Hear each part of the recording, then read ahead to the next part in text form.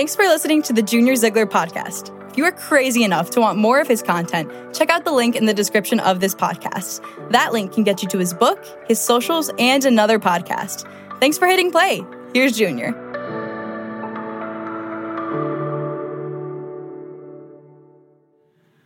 So I just want to lower your expectations right off the bat. If this sermon was like on Rotten Tomatoes, it would get a very, very low score.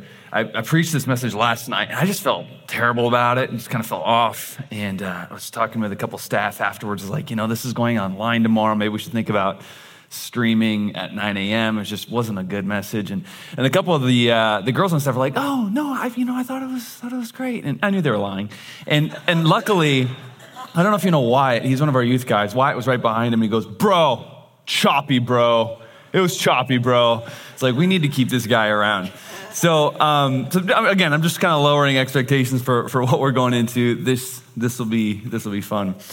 It is our last week of the series, Flip the Script, looking through the Sermon on the Mount. Next week, we go into a new series called Carols. We're going to look at the different women named Carol. No, I'm just kidding. We're just looking at the old-time Christmas carols, and there's a lot of theology that is packed in the Christmas carols. We're going to look at the story behind why those carols were written, and so I'm excited because a lot of those carols actually prepare us for Christmas, and so that'll be fun to start next week.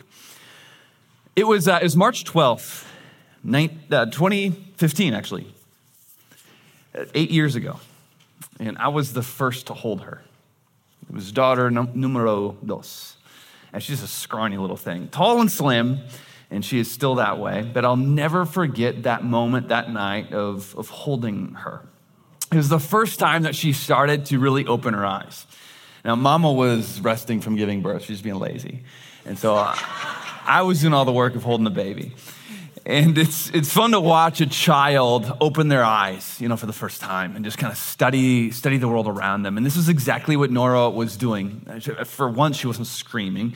She was just bundled up and she's studying the different lights and all the colors around her and all, the new dimension. And then she looked at me. And as we were just kind of studying each other, I noticed something in her right pupil, just a little bit clouded. Now, her left pupil was black, but her right one, there's some milkiness to it. And so I when the nurse came in, I just said, hey, is it normal for babies to have like a clouded pupil? And so she kind of looks and goes, oh, honey, I don't see it. Like, your daughter's healthy. And a lot of times, parents, especially parents of babies, you can kind of worry. You have nothing to worry about. It's like, okay, but I feel like there's something there. And so the next nurse came in, and I asked her, same thing. So then I grabbed a doctor. So, okay, look, you got to take a look at my baby. He took out his eye scope, whatever those things are called, and he looks in her eyes like, no, there's something there. Something's not right. I'll call a specialist. Now, don't ever do this. Don't ever go on WebMD, but we definitely went on WebMD that night, and we did not sleep well at all. We should not have Googled it, just kind of freaked ourselves out. But the next morning, early in the morning, the oldest doctor that I had ever seen came hobbling into our room. He looked her over, and he diagnosed her with a rare defect. He said that the lens over her right eye has a cataract. It's actually blocking her right eye. It's kind of like a window with a shade over the window. And then he said something very interesting. He said, if we don't remove that shade or that cataract soon, she will go blind. Now, that is wild because the human brain is very interesting. In fact, the human brain is actually a little bit lazy too. Because if the brain is trying to see through an eye, especially at a very young age, if the brain is trying to see through that eye, but it can't really see well, the brain will just turn that eye off. It's like, why even try? It'll just use the other eye because that's easier. Then once that happens and the brain decides to shut that off, the brain's not going to try that eye again, even if it's cleared up. And so the doctor said, we need to open that window right away. Otherwise, that eye will stop working, and then the brain won't actually develop the way that it should. Like, this is often why you ever see like kids running around with eye patches. Like, my daughter was running around with an eye patch for many years. A lot of times you patch the good eye to force the brain to see out of the weaker eye because the brain's just always going to go through the stronger eye. So the eye and the brain, very, very, very fascinating. And what blows my mind is 2,000 years ago, Jesus actually talked about this phenomena in one of the most brilliant ways. And I can't wait to look at it with you. It's Matthew chapter 6. We're going to look at verses 22 and 23. Last week, we looked at the couple of verses before it. It's page 811 in the Bibles in the chairs. You didn't bring a Bible, that's okay. We got Bibles in the chairs. But Matthew chapter 6, we have notes as well. Got a lot ahead of us. Let me pray, because we're going to need it. Father, we do. We need your Holy Spirit to illuminate this text to us. May we look at your word with clear eyes. May we not fight off conviction during this time, but may we be completely open to what you have for us. We do come before you, humbly submitting to your word. Your word is living and active, sharper than any two-edged sword. And if you need to do a surgery on us with that sword, we're okay with that. We trust you. We pray this in Jesus' name. Amen. Well, as the lens of Scripture zooms into Matthew chapter 6, we find ourselves back on that hill one last time. The sun begins to approach the horizon. Soon colors will pop across the sky, orange and blue mixed with red, but it's not quite there yet. Dinner fires from nearby communities waft smoke in our direction, reminding the crowd that meals will be hitting the tables soon. And down below, a few ships leave the harbors looking for an early evening catch. But regardless of the time, the man sitting on the rock teaching, he just keeps teaching. Time doesn't matter to him as much as the content that he's covering. Yet the more the sun begins to set, the antsier the crowd begins to grow. See, a good percentage of this crowd can't see very well. Some are all out blind. Others have serious sight problems. Many would have what we would consider minor visual impairments, but none of them have adequate treatment. And so the sign of night approaching promises terrible vision for the walk home, leaving many to make a decision. Do I walk home before the sun sets, or do I stick this out and hope a few good Samaritans will walk with me through the countryside? And something in them tells them to stick this out, to keep listening. For the words that are being shouted over this hill will echo into the future. And that echo has reached these pages that we now read. Jesus says this, he says, the eye is the lamp of the body. So if your eye's healthy, your whole body will be full of light. Now there is so much just in this statement right here. And usually Bible readers will read right past this. I had many times. We look at this, we think, oh, this is just, he's being very, very poetic, which he is being very poetic. But there is so much here. We actually call this a key in Scripture. A key, or a key verse, when you unpack it, can unlock the whole paragraph. And so I want to unpack this key because it opens up the rest. In fact, so much so that many times, even if you're like been reading the Bible for a while, you know your Bible really well, this might even change how you read it. So let's have some fun. Let's unpack this, look at this just a little bit closer, piece by piece. So Jesus says the eye is the lamp of the body. Very, very descriptive. Jesus was very expressive with his words. His teaching would often engage people's imaginations. This is why they would sit and listen to him for hours. And yeah, he is being very descriptive here, and he's touching their imaginations, but also so much more. Jesus is actually making a biological statement right here. See, during this time, there was no eye correction. So if you needed glasses, you just lived in a blurry world. And if you think about that, that's kind of a hard concept to grasp. Like, why is it that something is blurry to you, but it's not to me? Like, if we're walking along the Sea of Galilee and I can notice the details of the boat out in the middle of the lake and you can't, why is that? That's really hard to understand and grasp that. And so the way that most people, especially in the first century Galilee, understood the eye was it's like a lamp in their homes. Some of them have, all of them have little lamps, just little dim lamps that they would keep, on like a desk or on a table that would just kind of light up just a small portion of the table. In fact, I forgot it, but I actually have one of those first century lamps from Galilee that I keep it in my office. It's just this tiny little lamp. And if we were to light it up, it would just light up a small portion of the room, maybe even a small portion of the table. Just a dim little lamp. Those were very common lamps during this time. But they also had lamps that were very, very bright and that would light up a lot of the room. And so the way that they saw the eye was that someone with bad vision, it's like they have just a little lamp. Their eye can only light up a little bit of the world around them. But somebody with really good vision, well, they have a bright lamp because their eyes light up more. This was their way of understanding eyesight. So you think about it, for a super complex thing like the eye, it's really not a bad way of thinking about eyesight. And so here, Jesus is actually speaking in their language. He says, okay, I want to talk about the eye. You think of it like a lamp. If your eye is healthy, your whole body, your eye will allow a lot of the world's light into your body. But here's where things begin to change a little bit.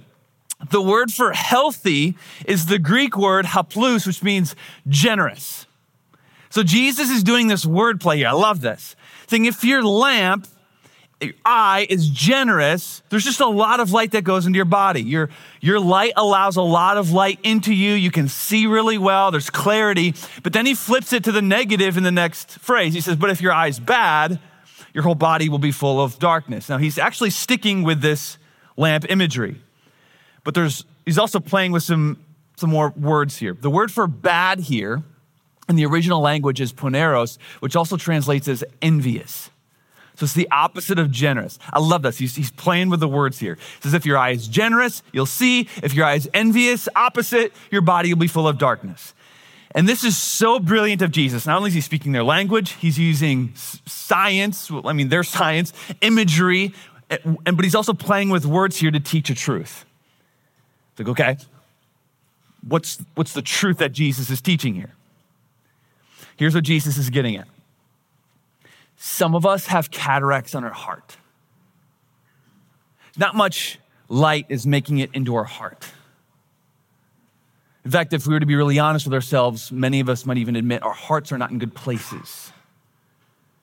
It kind of seems to be darkening, and maybe it's just this subtle darkening, which you can kind of look back and be like, I feel like I was doing better spiritually long ago. I'm not in a good place right now. I can't really figure it out. It's a little bit like the other day I came home from work and Nicole was in the kitchen and I walk up, give her a kiss and she goes, well, babe, did you notice anything? I hate that question. I hate that question so much. It's like, of course I don't notice anything. I'm lucky to get my shoes on the right feet in the morning. Like, of course I don't notice anything. It's like, I don't know. Did you get your hair done? No. Did you do your nails? No. Look at the windows. I guess she's spent the whole day cleaning the windows inside and out. And sure enough, our windows were pristine. You could see the changing leaves outside just beautifully. And I said, dang, I didn't notice how dirty the windows were. Look at those windows. I guess we just got used to all of the kids, sticky finger marks and dog nose smudges. And Jesus is saying, your heart might be like those windows.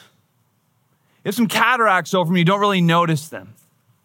You don't have this great perspective in life because your lamp, your eye, is smudged with envy and selfishness, and it's hurting how you view the world around you and people around you.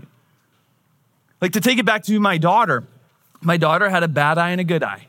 And I hate to use the word bad eye because that's how God created it. God doesn't create bad, but this is the wording that Jesus is using, so we're going to stick with that language. But my daughter had a bad eye and a good eye, an eye that was blocked and a clear eye.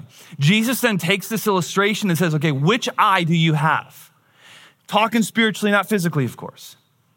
Do you have eyes of generosity, generous eyes that look past yourself to give and to bless and to help? You're very others focused. Or do you have more envious eyes? Your eyes can't really see past yourself. You're always kind of comparing yourself to whoever, very self-focused on what you need and what you want. Your light doesn't shine much past yourself. Which kind of eyes do you have? When you look at other people around you, do you see others as objects to bless, opportunities to bless? Or do you tend to see other people around you as objects to compete with and compare to? This is the lesson that Jesus is getting at. What kind of eyes are you living with? There's one eye that fills your body with light, with clarity, with purpose, with vision. And case in point, I've never met an extraordinarily generous, unhappy person. Never met somebody like that. In fact, I don't think they exist because they have this generous eyes that just light up their whole body, that light up their life. I was thinking about one of my buddies. He goes to our Des Plaines location, always at church, always helping, always giving to people. And I was pheasant hunting with a few guys on Friday, and we were talking about, his name's Mark. You talk about Mark, he's like, man, you got to be careful what you say around Mark, because if you say you like something, the next week he's going to show up and give it to you. And I've never seen Mark in a bad attitude, because he's just, his eyes, his lamps just light up the world around him, fill his body with light. He's always blessing. One eye fills your life with light and clarity and vision and health. But there's one eye that clouds and confuses and spirals into deteriorating mental health. I've never met a happy consumer. Never met a happy consumer. Somebody who just consumes and looks for more, dreams of more, always comparing. I've never met a happy consumer. Now, they fake their happiness, especially online. Go on TikTok. A lot of consumers out there that are happy, but they're really not. Just visionless, frustrated, discontent, edgy, and never satisfied. And so Jesus poses this question to the crowd: which eyes are you living with? And then he laments in verse 23. He says, if then the light in you is darkness, how great a darkness. Now, here, Jesus is actually sticking with this scientific illustration. To go back to that old doctor who hobbled into our room and said, if you don't clear your daughter's eye, her brain won't develop right. Because when the eyes don't see well, the brain won't develop depth perception very well. In fact, those who are blind, fully blind, can't imagine colors because their brain hasn't developed that distinguishing dimension. This is why Jesus' miracles throughout the gospel, when he healed blind people, often we'll read those, at least I do, kind of read those gospels and we can kind of think, oh, Jesus like flipped some sort of switch in their eye, and now they can see. No, when Jesus healed a blind person, he healed their eyeball, sure, but he also healed their brain. He gave them depth perception, ability to see and distinguish color. His healing wasn't just the eyeball. His healing reached into the connections of the inner workings of the brain and lit up that part of the brain. Because when you don't see well, your brain struggles to fully develop. And Jesus' point here, this lament, is the exact same thing is true spiritually. That when you live with these eyes of envy, just consuming and selfishness, you can't really see past yourself, your spirit doesn't really develop. You don't see the world around you as God sees it. You don't see people the way God sees them. Your heart doesn't break for the things that break the heart of God. All you're seeing is what you want, what can get you further ahead. You're frustrated, living tense, and falling behind. And this is what Jesus is saying. Man, how great a darkness. This is the majority of people that are just living in that darkness. Jesus is such a good teacher, isn't he? A few takeaways from this text. Number one, the eyes impact the heart. What you see impacts your heart. This is the explicit message of these verses. What you keep your eye on, it actually steers your heart. It's a bit like, so there's this trick with riding a motorcycle. And I've been riding a bike for several years, but actually I've only been legal for the last couple of years. And I know it's not right. That is my confession. I shouldn't have been riding, but I was. I didn't want to take the bike road test. You go to the DMV, which is already like terrible. Like cattle just being walked through government lines.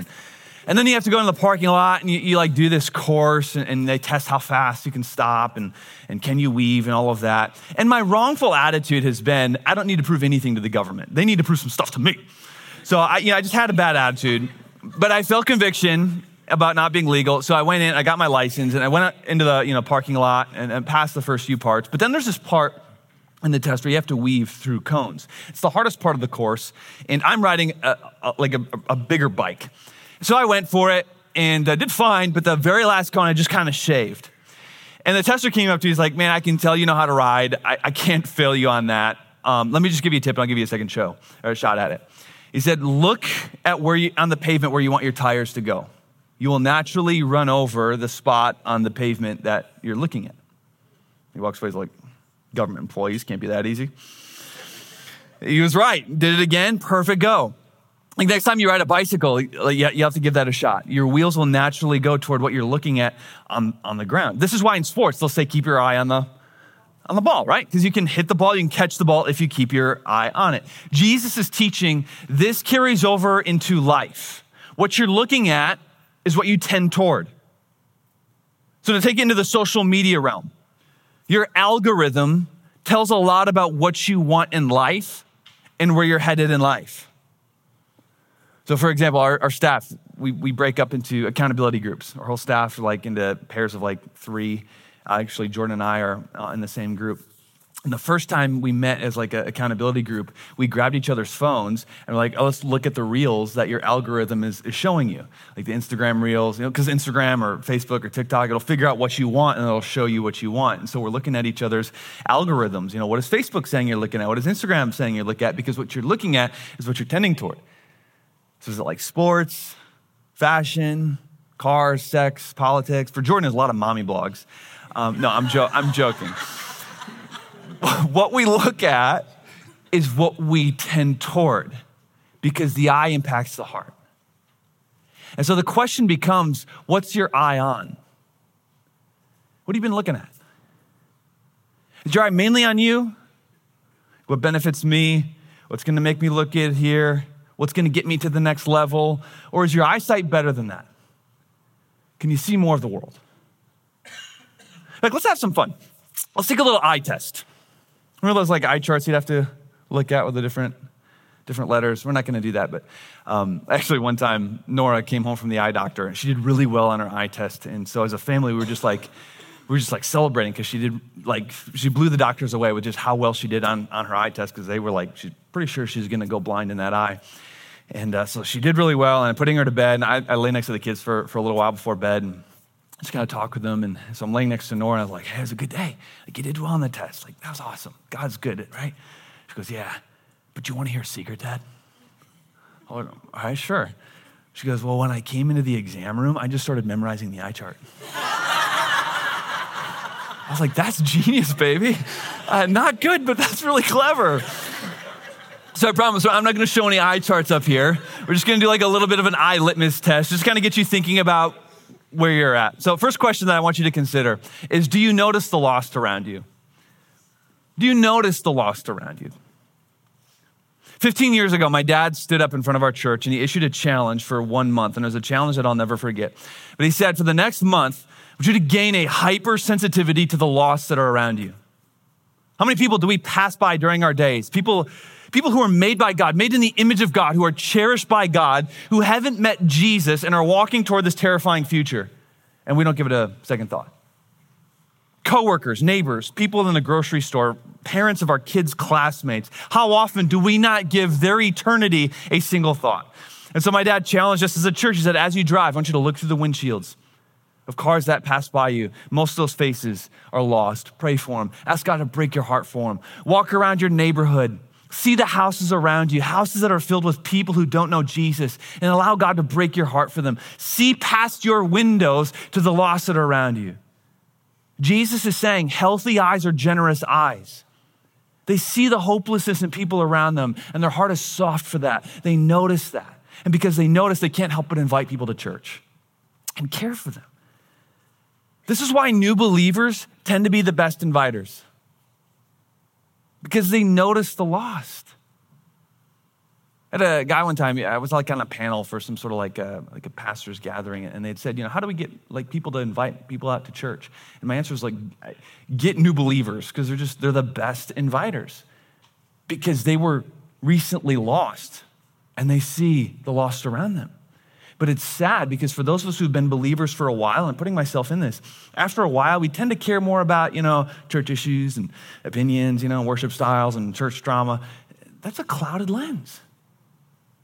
Spiritual age sometimes gives you spiritual cataracts.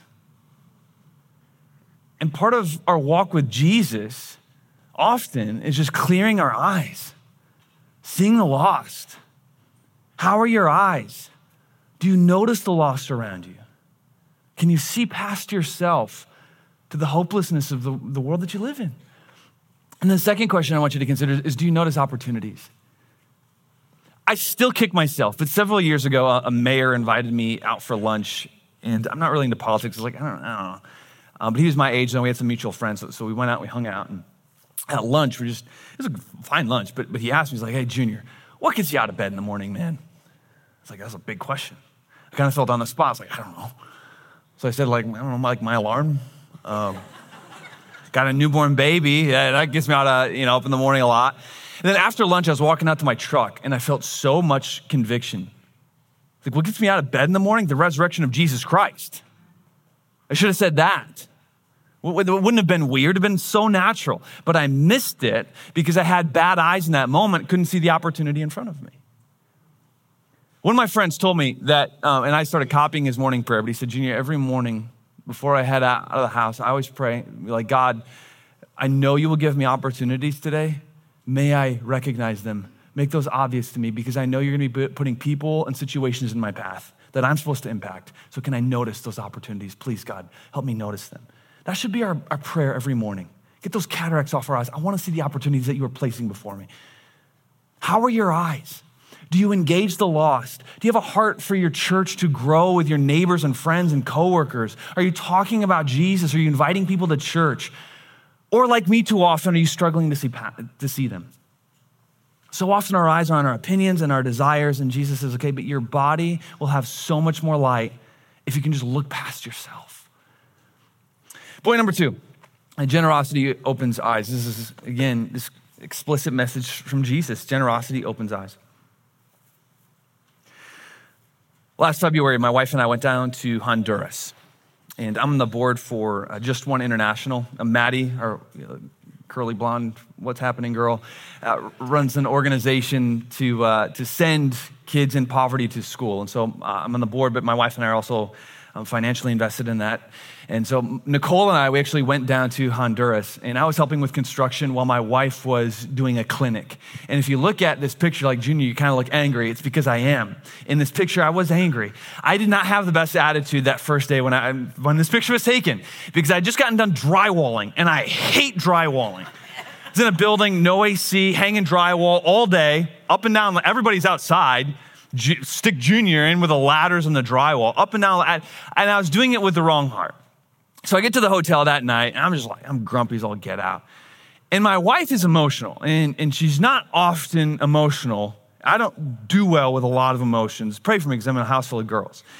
But she's a little emotional, and we figured out each other, so she knows that I struggle with emotions, and so she helps me along. But with tear-filled eyes, she looks at me, and I'm grumpy, and she said, I had to tell a lady today that she's not going to live. She has had a disease that couldn't be addressed by their healthcare system. And their clinics down there often run out of basic medications like Tylenol. So Tylenol's like gold down there. And so she said, I had a woman come in just in pain. And she said, I had to tell the woman, Tylenol is all I can give you. This can just hold you over. And the woman was just so grateful, even though I told her that she was going to die from this. And so she started emptying our suitcase of all of our stash of medications. And she's like, babe, we're giving this away. I was like, honey, I need that Tylenol. I can't lift my hands above my head. She's like, you're going to live though. So the next day at the clinic, I'm limping around the building and Nicole's giving away all my Tylenol. And it was that, honestly, that changed my heart. Because that day I wasn't thinking about the drywall that I didn't want to hang and I got to go up another ladder and when can this project be done? All I was thinking about was the people that were going to use this building, and I get to help build it. I was far more sore that day, but I was far happier. Because generosity, maybe forced by my wife, but generosity, it opened my eyes and it lit up my whole body and it gave me a different perspective on life. This is why God invites us into giving. This is why God invites us into sacrifice. Generosity opens our eyes. And Jesus says it brings light and vision and perspective and clarity to our spirit. And the reality is a lot of us, we're in funks.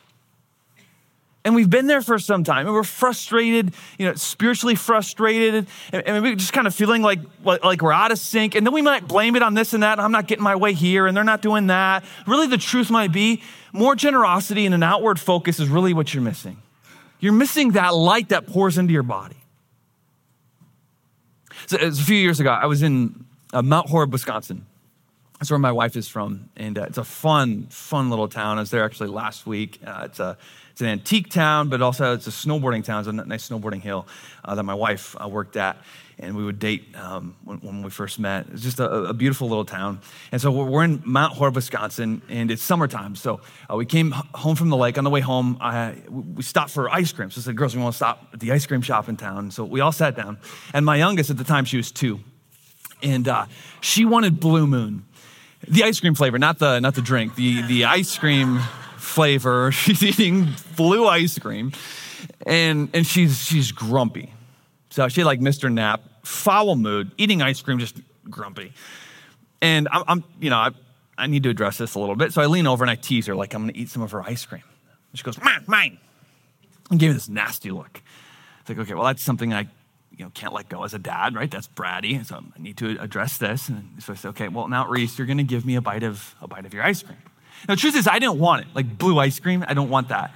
I had my own ice cream. But I knew that she needed to surrender her ice cream. So I said, you're going to give me some of that ice cream.